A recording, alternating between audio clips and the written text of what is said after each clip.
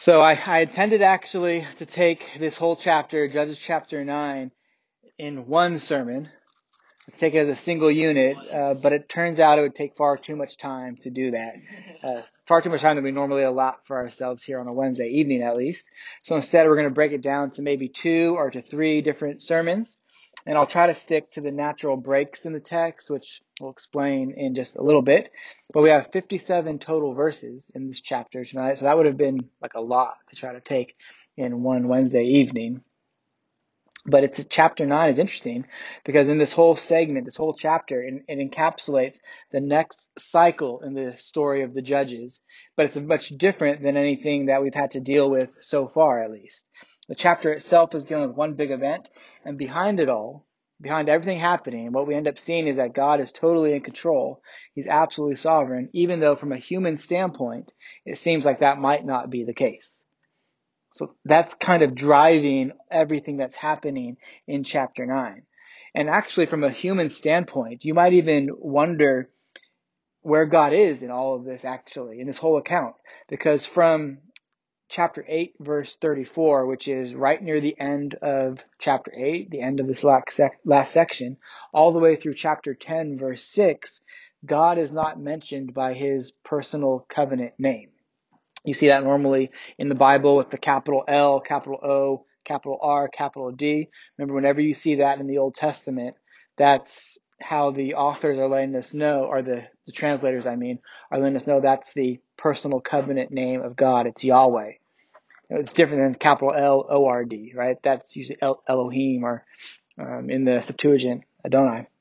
So it's not mentioned at all from 8:34 to 10:6. Or I should say 8:35 to 10:5. And it's not that God isn't mentioned at all in this section. He is, but it's always with the Hebrew word Elohim, which is the general word for God. So from 8:35 through 10:5, it's just God is mentioned, but just as Elohim. And the personal covenant name is not used, and I think that's probably intentional on God's part.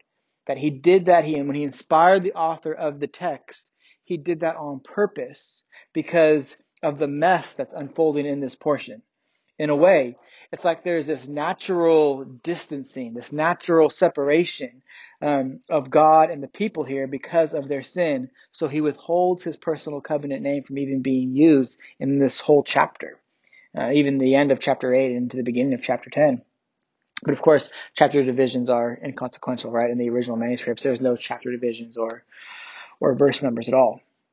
Maybe that's the reason, because there's such a mess contained here in this section that his covenant name is just not even used. God is holy. He is too pure. His eyes are too pure to even look upon sin, to even look upon wickedness, we read in Habakkuk. And obviously God, he does actually see sin, right? It's not like God is so holy that he can't see sin. He doesn't know sin is happening. That's not what that means. What that means is a statement about God's holiness.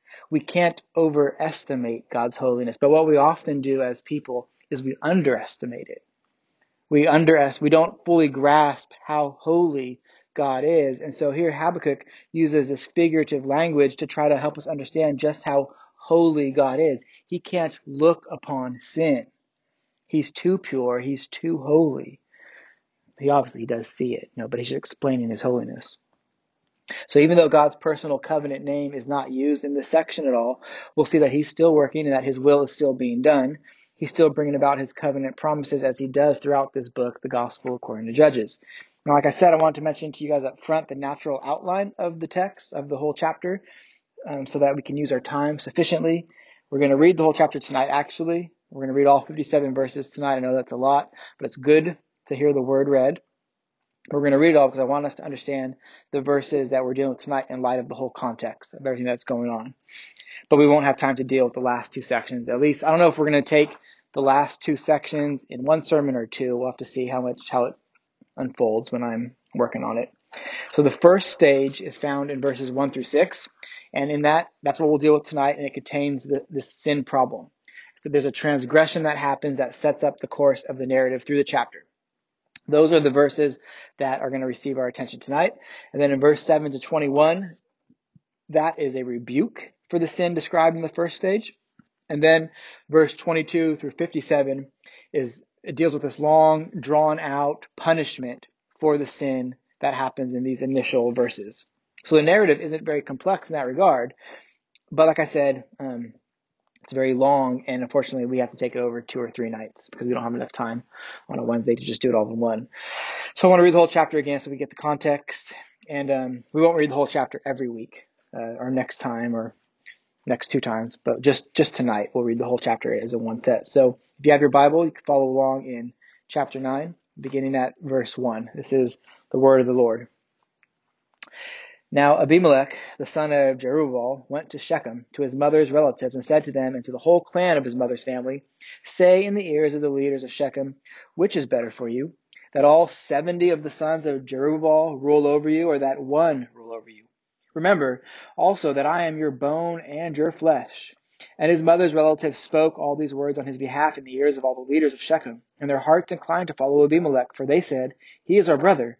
And they gave him 70 pieces of silver out of the house of Baal-berith, with which Abimelech hired worthless and reckless fellows who followed him. And he went to his father's house at Ophrah and killed his brothers, the sons of Jerubbaal, 70 men on one stone. But Jotham, the youngest son of Jerubbaal, was left, for he hid himself, and all the leaders of Shechem came together, and all Beth Millo, and they went out and made Abimelech king by the oak of the pillar at Shechem. When it was told to Jotham, he went and stood on the top of Mount Gerizim, and he cried out loud and said to them, "Listen to me, you leaders of Shechem, that God may listen to you. The trees once went out to anoint a king over them, and they said to the olive tree, 'Reign over us.' But the olive tree said to them, 'Shall I leave my abundance, by which gods and men are honored, and go hold sway over the trees?' And the trees said to the fig tree, 'You come and reign over us.' But the fig tree said to them, 'Shall I leave my sweetness and my good fruit, and go hold sway over the trees?' And the tree said to the vine, 'You come and reign over us.' But the vine said to them, 'Shall I leave my wine that cheers God and men, and go hold sway over the trees?' Then all the trees said to the bramble, 'You come and reign over us.' And the bramble said to the trees, 'If in good faith you are anointing me king over you, then come and take refuge in my shade. But if not, let fire come down from out of the bramble and devour the cedars of Lebanon.'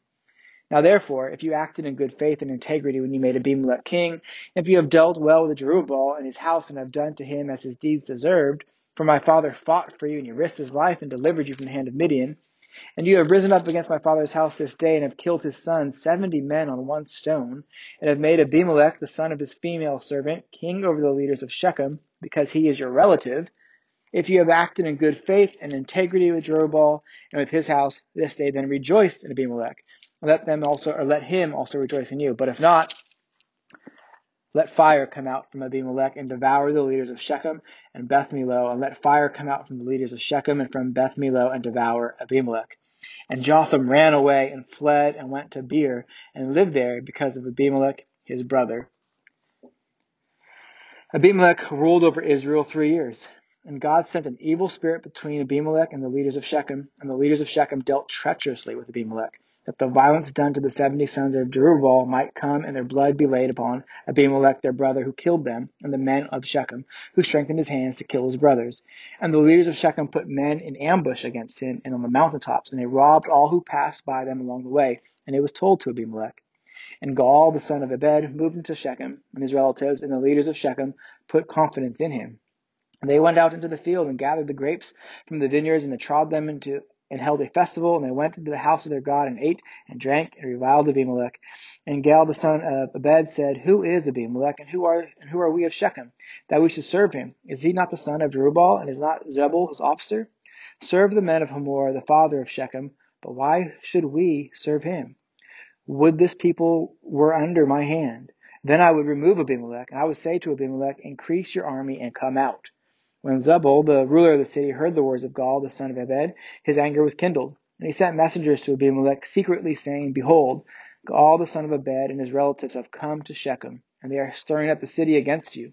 Now therefore, go by night, you and the people who are with you, and set an ambush in the field. Then in the morning, as soon as the sun is up, rise early and rush upon the city. And when he and the people who are with him come out against you, you may do to them as your hand finds to do." So Abimelech and all the men who were with him rose up by night and set an ambush against Shechem in 4 companies. And Gaal, the son of Ebed, went out and stood in the entrance of the gate of the city. And Abimelech and the people who were with him rose from the ambush. And when Gaal saw the people, he said to Zebul, "Look, people are coming down from the mountaintops." And Zebul said to him, "You mistake the shadow of the mountains for men." Gaal spoke again and said, "Look, people are coming down from the center of the land, and one company is coming from the direction of the diviner's oak." And then Zebul said to him, "Where is your mouth now, you who said, 'Who is Abimelech, that we should serve him?' Are not these people whom you despise? Go out now and fight with them." And Gaal went out at the head of the leaders of Shechem and fought with Abimelech. And Abimelech chased him, and he fled before him, and many fell wounded up to the entrance of the gate. And Abimelech lived at Armah, and Zebul drove out Gaal and his relatives so that they could not dwell at Shechem. On the following day, the people went out into the field, and Abimelech was told. He took his people and divided them into 3 companies and set an ambush in the fields, and looked and saw people coming out of the city. So he rose against them and killed them. Abimelech and the company that was with him rushed forward and stood at the entrance of the gate of the city, while the 2 companies rushed upon all who were in the field and killed them. And Abimelech fought against the city all that day. He captured the city and killed the people who were in it, and he razed the city and sowed it with salt. When all the leaders of the tower of Shechem heard it, they entered into the stronghold of the house of El-Berith. Abimelech was told that the leaders of the tower of Shechem were gathered together, and Abimelech went up to Mount Zalmon, and he took all the people who were with him. And Abimelech took an axe in his hand, and he cut down a bundle of brushwood and took it up and laid it on his shoulder. And he said to the men who were with him, "What have you seen me do? Hurry and do as I have done." So every one of the people cut down his bundle, and following Abimelech, put it against the stronghold, and they set the stronghold on fire over them, so that all the people of the tower of Shechem also died, about 1,000 men and women. Then Abimelech went to Thebez and encamped against Thebez and captured it. But there was a strong tower within the city, and the men and the women and all the leaders of the city fled to it and shut themselves in. And they went up to the roof of the tower. And Abimelech came to the tower and fought against it, and drew near to the tower, to the door of the tower to burn it with fire. And a certain woman threw an upper millstone on Abimelech's head, and it crushed his skull. Then he called quickly to the young man, his armor bearer, and said to him, "Draw your sword and kill me, lest they say of me, 'A woman killed him.'"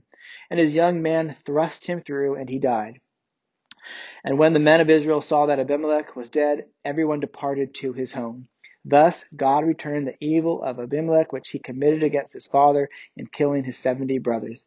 And God also made all the evil of the men of Shechem return on their heads, and upon them came the curse of Jotham, the son of Jerubbaal.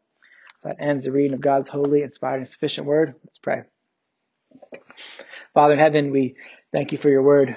And that was a lot to take in at one time, Lord, but help us to be accustomed to taking in big portions of your word, that we might understand the things that you are wanting us to know.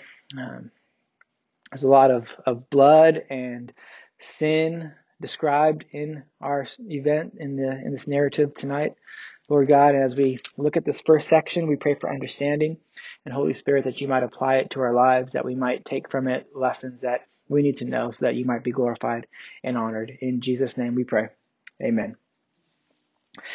All right, so a lot going on, right? So the verses that we're going to be looking at tonight, they lead to all of that tragedy, all of that bloody story that's going to take place in the rest of the chapter. And the second section is that very interesting parable. Sometimes some commentators call it a fable, actually, but it sounds to me like a parable, the things about the trees and stuff. So we'll look at those next time.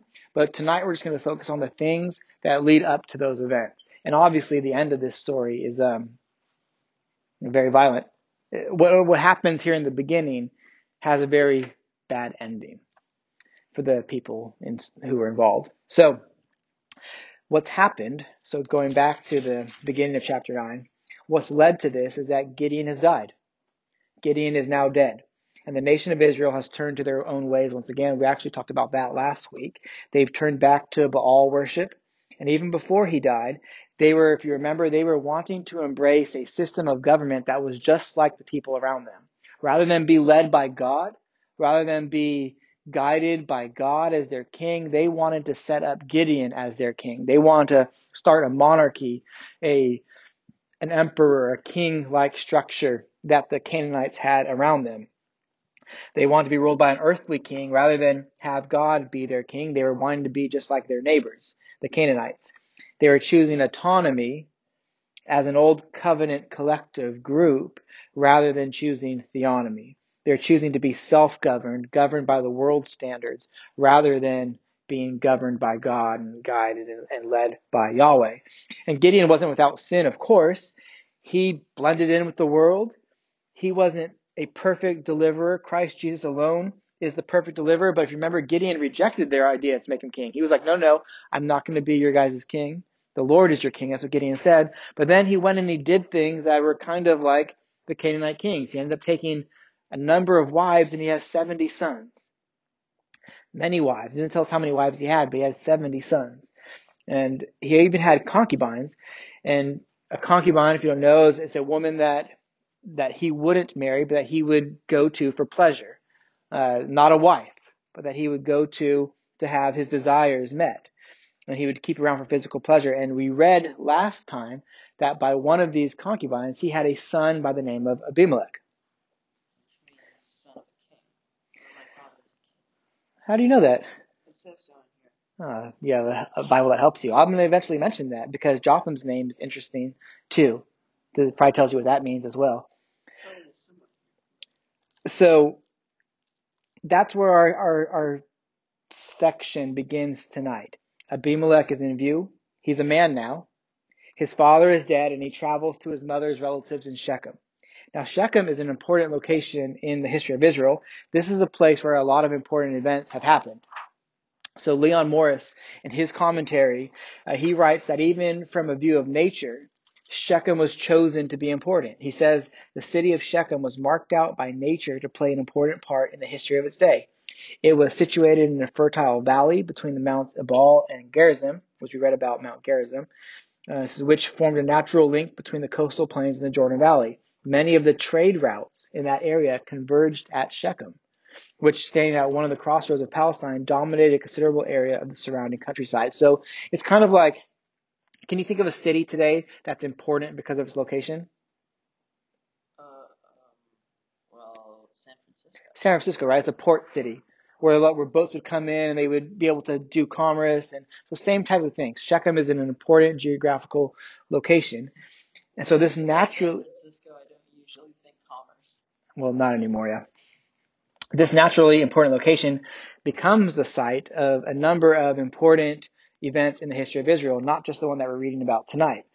Shechem is the location where God called out to Abraham with a promise. If you look in your Bible to Genesis chapter 12, this is verse 6 to 7.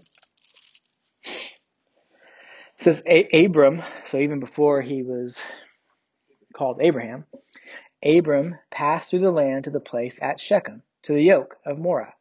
At the time the Canaanites were in the land. Then the Lord appeared to Abram and said, to your offspring I will give this land. So he built there an altar to the Lord who had appeared to him. So we're reading about the Lord fulfilling his promise, his covenant promises in Judges, aren't we? Abraham, where this promise was made to him, that's where we are in Judges at this very moment even. Before Abraham was even properly recognized as the father of the Hebrew people, before the Hebrew people were even technically a thing, Abraham was a pagan from Ur. God made a covenant promise to him at Shechem. And he designated that part of the land actually to his people. He promised Abraham a land and a people. In the book of Joshua, Shechem is designated at that point as part of the promised land. And it's actually in the portion belonging to Ephraim. And it becomes a city of refuge for the manslayer. So one of those, I think, is 7 cities of refuge, if I remember right. I'm not sure off the top of my head. But God set up these 7 cities where if there was something that happened and you might have accidentally killed someone, you could run to these cities so that your case could be heard by with a fair trial. What was that? Yes. Yeah, where they can't have it happen. So also, in Joseph, the 11th son of Jacob, his bones end up being buried at Shechem. So when they took Joseph's bones out of Egypt, they buried his bones in Shechem. So there was a covenant renewal ceremony there as well too. Joshua, before he died, he had a covenant renewal ceremony at Shechem. So a lot of important things happened at Shechem. So many good things are spoken of Shechem, but it's not like a new Eden. So we want to be sure about that. Even though there is all these amazing good things that happen there, It's not going to be any greater than the coming new heavens and the new earth that Christ will usher in, because as we've seen in our text tonight, this is a place that was not free from temptation to adopt the world's ways, the world's methods. There's a transaction that takes place in our text. If you look at verse 4 really quick, it says that the men took out money from the house of Baal-berith. If you remember, the Canaanites worshipped a false deity, a fertility god by the name of Baal. There were different kinds of Baals for specific reasons, but the men, the leaders in Shechem, they were indulging in the same sin that Gideon's household was indulging in before Gideon was called by God. Remember what Gideon had to do? Part of the reason why he's called Jerubbaal is because he tore down his father's Baal statues and Asheroth statues, and then the people of the town were going to kill him for it. But Gideon's dad stepped in and said, no, let Baal contend for himself if he's a true God. So Shechem is important, but it's important for the wrong reasons. So now, especially. So let's consider what is happening here. Abimelech is your textbook tyrant leader. He's the son of Jerubbaal, meaning in other words that he's the son of Gideon. Gideon was called Jerubbaal after he tore down those statues. And so it's at least interesting to note that Abimelech is going in a way to see if Baal will contend for him. He's going to Baal worshippers who happen to also be the brothers of his mother, Gideon's concubine, and he's looking for help from them. There's no king in Israel at this time, not officially at least. The people wanted to prop up Gideon as a king and his sons and his son's son, but Gideon wouldn't let them, formally speaking at least, not in action, because in action Gideon seems to have embraced it, but in word he refused it. But Gideon is now dead, and so Abimelech takes this as an opportunity to essentially steal the right to rule. And so he gives the people of Shechem an ultimatum, which they should have just rejected outrightly, but look at what he says in verse 2. He says in the ears of all the leaders of Shechem, which is better for you, that all 70 of the sons of Jerubbaal rule over you, or that one rule over you? Remember also that I am the bone and your flesh. So Abimelech, though he's evil, he isn't a fool by the world's standards. He knows that he doesn't have a right to the inheritance that his brothers should get from Gideon, because even though he's a male, and typically the males would get the inheritance, he's not a full son. He's illegitimate. He's not born to one of Gideon's wives. He's born to a concubine. And so he goes to his people, as it were, and he compels them to choose him over his half-brothers. The people, of course, go along with this plan because the reality is they're wicked. They should have denounced him. They should have said that Yahweh was their king, but they decided to prop up Abimelech as king and give him 70 shekels to get him going. And there's a couple interesting things about that, I think, as well. First off, how many brothers does Abimelech have? 70 or 69. If Jerubbaal had 70 sons and Abimelech is one of them, then he has 69 brothers. Or if he's not even being considered a brother because he's only a half brother, then maybe he does have 70 brothers. It's not clear to me, at least. But it's almost as if they're paying him 1 shekel per brother, because he has to get rid of those brothers, right? We read that a moment ago. He takes the money and he hires reckless and worthless fellows, and he ends up killing almost all of his brothers on a single stone, which sounds very gruesome, but ritualistic, even religious, right? On one stone, like they were sacrifices to Baal, as it were. So Abimelech is an evil man, most assuredly. Imagine killing all of your brothers. There's another thing that stands out to me concerning the shekels. And when Gideon began his rule, he was given money to get it going as well, wasn't he? And the point is, even from without a financial view, although in this case the point is made in finances, but serving Yahweh is greater than serving man. Men set up Abimelech with 70 shekels. Gideon was given 1,700 shekels after doing the will of Yahweh as judge. And there's this tendency that exists among us as people that goes something like this. That says that if I can get the support of people, that if I can gain popularity and prestige among my fellow men, even if it means obeying them contrary to the laws of what God has said, then I should do it. And as people, we think the payout is going to be worth it. We think sometimes that because of our flesh and because of our sin, we think sometimes that the best thing for us is to have power or fame or to simply just be liked in the world. But the payout is actually far less than what we would have received if we follow God. We, all of us, even if you're a Christian in this room tonight or not, we're created to glorify God and enjoy Him forever. And there's nothing more fulfilling in life. There's nothing more rewarding you'll find out in life than being obedient to Him. Sometimes sin can be very powerful. It pulls at us. It compels us. It wants us to give in to it, but it's not going to fulfill you. Following Jesus, trusting in Yahweh, and yielding yourself to Him and His will is the only way to truly be fulfilled in this life. Jesus said on the Sermon on the Mount, right after dealing with the problem of storing up treasures for yourself on earth, treasures that were in a place where moth and rust will destroy them. So right after talking about that, the very thing that, essentially I'm warning about right now, trying to have everything your way now, He tells them to seek first the kingdom of God and His righteousness, and all these things will be added to you. Meaning, seeking God and following God, no matter the situation that you find yourself in, is always going to be better than any other option. God will provide for you, and God's provision for you is going to truly fulfill you. But if you try to be satisfied and find fulfillment in the world and the things that the world offers you, and one, it's going to end bad. We read the ending of this tonight, didn't we? It ends really bad. But two, it's not even as good as what God would have given, what God does give. Even if it leads to your suffering now. It's better to suffer now and please God in our actions than it is to grieve God and please man. We'll talk more about that next time, I think.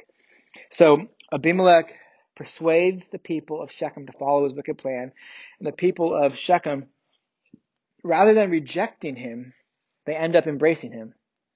They pay him money, and Abimelech goes to kill all of his brothers, and he almost succeeds. He misses one brother. God is gracious. He misses Jotham, the youngest of Gideon's sons. This isn't the son who refused to kill the Midianite king from a couple of weeks ago. That was Jether. The name kind of sounds the same. Jether was Gideon's oldest son. Jotham is Gideon's youngest son. It would technically be Jotham, now since Jotham is alive, who would be expected to rule. That is, if Israel was going to be like the Canaanites and set up a succession of kings. And there's actually an interesting play on words with the names here. Adam mentioned it just a moment ago, that Abimelech's name in the Hebrew actually means my father is king. Something that isn't actually true of Gideon, though perhaps he softened that role as he judged Israel. He did things that seemed like the Canaanite kings. But Jotham actually means Yahweh is perfect, or Yahweh is Lord. And so Abimelech points us to an earthly ruler. And Jotham reminds us that Yahweh is over everything in the world and is always a better option. Yahweh is perfect. And we know Jotham lives, and he goes on to offer a parable or a fable against the rulers of Shechem. The story begins bloody, 70 brothers killed, and it ends very bloody as well. We'll have to deal with those aspects at a later time. Let's look at verse 6 and notice a couple of last things. Abimelech has proposed an offer to the people of Shechem. They support it, and Abimelech kills all but one of his brothers. And then we read in verse 6,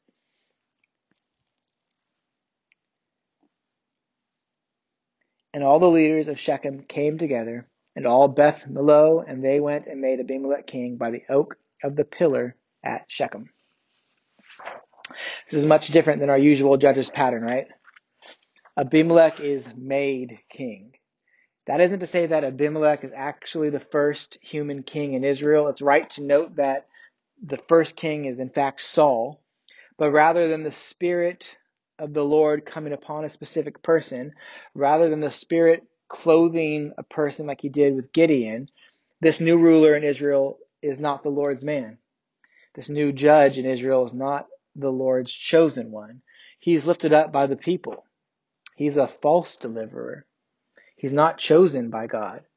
In our past examples of the judges in Israel, the person who is exalted is usually one with some reluctance to the job, or at least, a surprising or an unlikely choice. But here you have a man hungry for power and hungry for authority who works to have himself put there. Now, it's not always bad to desire a position of leadership, but certainly, without question, the way Abimelech goes about it is obviously horribly sinful, especially because this is the nation of Israel who is in covenant with God. God himself is their Lord and their king. And now a man is essentially usurping the Lord, and the people are placing him over Yahweh. Of all places that it could happen at this time in Israel's history, by the oak of the pillar at Shechem, which I think is the same place where God made the promise to Abraham to give him the land and people. The place where God promised Abraham blessing, the place where the covenant was renewed. Here is this treasonous and wicked act being done. It harkens back to a little bit to our previous text in which all of Israel, we read, was going to make Gideon king, but there is three differences actually. Number one, Gideon refused in principle at least. They said, we're going to make you king, your son, and your son's son. And Gideon said, no, the Lord is king. Well, different, Abimelech, he's desiring it. Secondly, Gideon was actually a man chosen by the Lord for the task of delivering Israel. Abimelech has no thought of that about him at all. We read nothing of Abimelech seeking Yahweh, do we? Nothing of him praying, asking God for wisdom. What should I do? He operates according to his own standard. He does what's right in his own eyes. Thirdly, it was the men of Israel that wanted to prop up Gideon. And here in our text, we only have one group of people within Israel that's lifting Abimelech up. It's not all of Israel, right? It's just the men, the leaders of Shechem. And the rest of the chapter is going to focus on the results comes from the choices of Abimelech and the people of Shechem. But there's one more lesson that I want us to see from this account. And that is this, that who we desire to lead us matters. And of course, as Christians, we who have been purchased by the blood of Christ, as Christians, we have Jesus' righteousness imputed to us by faith, so the life we now live in the flesh, we live by faith in the Son of God who loved us and gave himself for us. We absolutely recognize that it is Christ who is leading us. As Christians, we get that. We should, at least. I hope we do. That we're following him, that we're taking up our cross daily in response and out of gratitude towards Father, Son, and Spirit saving us. Not to earn our salvation, of course, because that's not possible. But even though as Christians we belong to the kingdom of heaven, Christ is the head of the church, and while we live in this world, in this age especially, we will have other people over us. We live in a society, we live in a culture where there are orders and structures that God has made.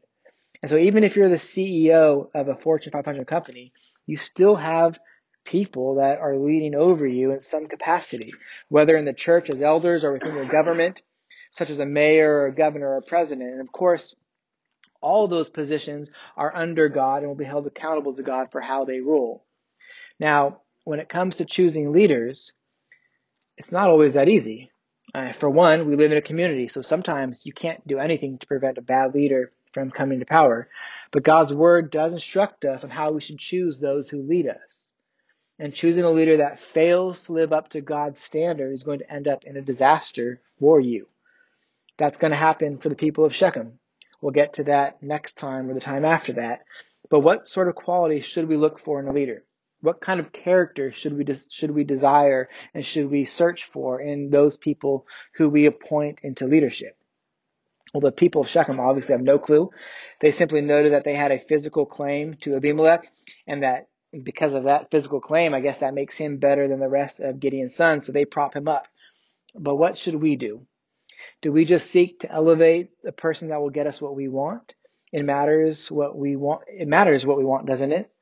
I mean, do we want God to be exalted and pleased, or are we simply seeking to please ourselves? When it comes to choosing a leader in church, the Bible is our good and helpful guide in doing it. That's not so hard because we have clear instruction from Scripture. I mean, we could turn to 1 Timothy chapter 3, And then we turn to Titus chapter 1 and to the pertinent text in Acts to know exactly what we're looking for. Same would go for men desiring to be deacons. We have lists of characteristics given to us. But Judges hasn't been about choosing leaders in the church, right? It's been about choosing leaders in a political realm. And always it's been God who's been the one who's been choosing the judge who's going to be delivered. But here's an example of when the people choose. Even think of Jesus's own life and his interactions with Pilate. This is a unique case because obviously Jesus is going to go to the cross. There's nothing that's going to stop him from going to the cross. But he tells Pilate that the one who delivered him over to Pilate was more guilty than he was. Not that Pilate was absolved from all responsibility. He had responsibility. Remember the exchange in John chapter 19.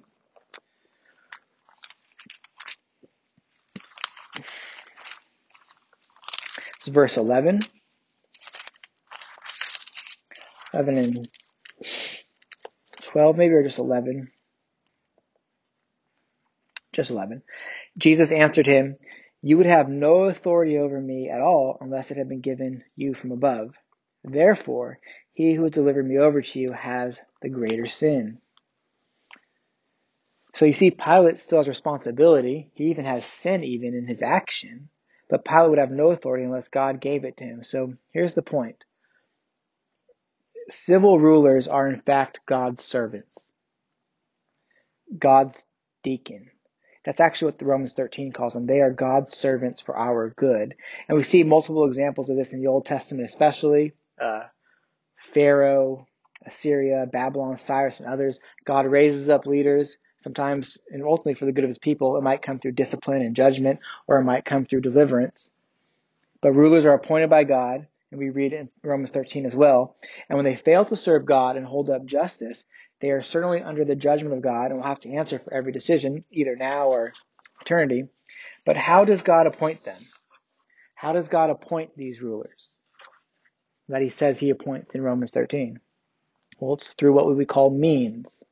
We've talked about this before, but God in his sovereignty rules the world and decrees all that comes to pass. But we actually engage in that with responsibility as second causes, as the means by which God accomplishes his will. So rulers are appointed by God, and it always is also done through the people who are living during that time. And so it comes down to our responsibility when we have that choice to make that choice based upon who will be best from our limited understanding, that we want to choose a person who would lead in a way that we think will be pleasing to God, with God's word as a guide to us in that. So when you look around the landscape of those in political power today, if we're being realistic, if we're being honest, those higher up in power all across the world, the situation looks kind of dim, very bleak. There very well could be God-fearing, and most likely there is God-fearing people in lower civil offices. But when it comes to our choices to vote and engage in the civil sphere at whatever level that is for us, by grace, we cannot make the mistake of the Shechemites. The mistake of thinking that our highest duty is to look out for ourselves rather than to look to be submitted to God in every walk of life. God has given to us this light. He has given to us faith. It's not so that we can just keep it over here and only deal with it on Wednesday or Sunday morning, but so that it can instruct us for every decision that we make in our lives. It's for all of life. Remember what we've been dealing with in Sunday mornings recently?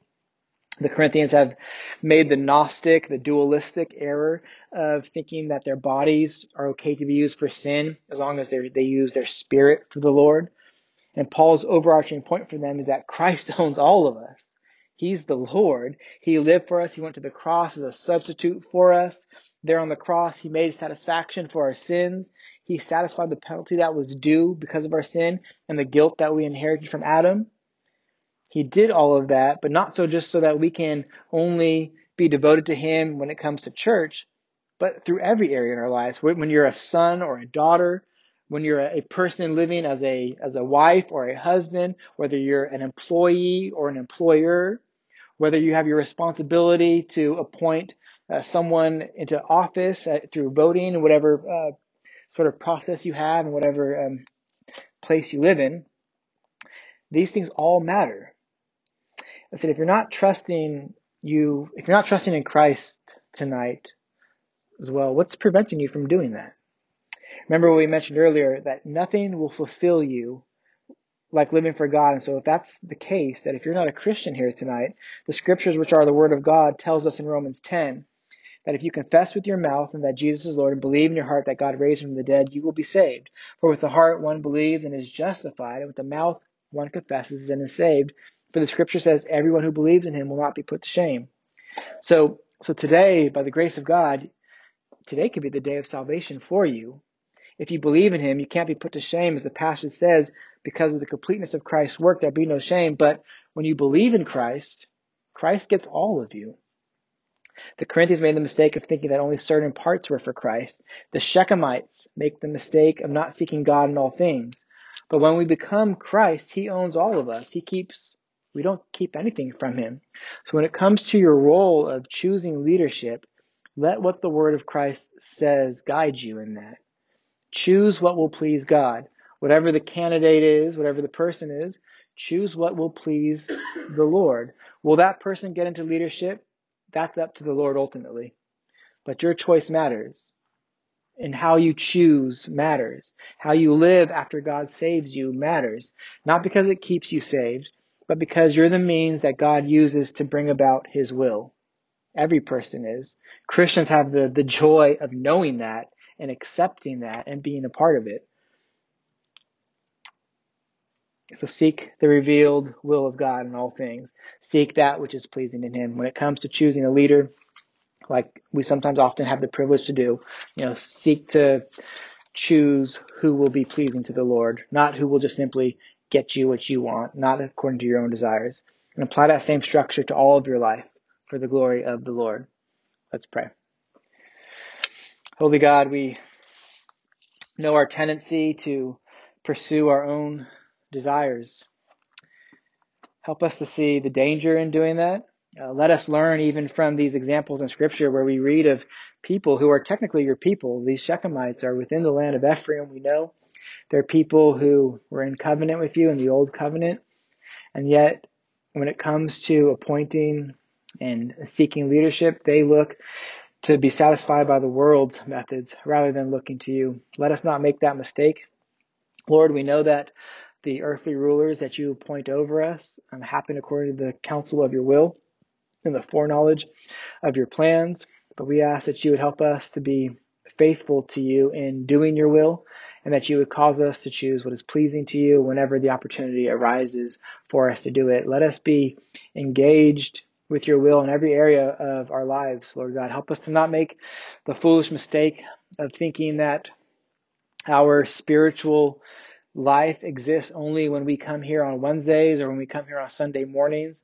But let us understand whatever area, whatever sphere we're in, whether we are a parent, whether we are a son or a daughter, help us understand that you have set forth in your word a way in which we should live at these every junctions, and help us to be faithful to you to do it.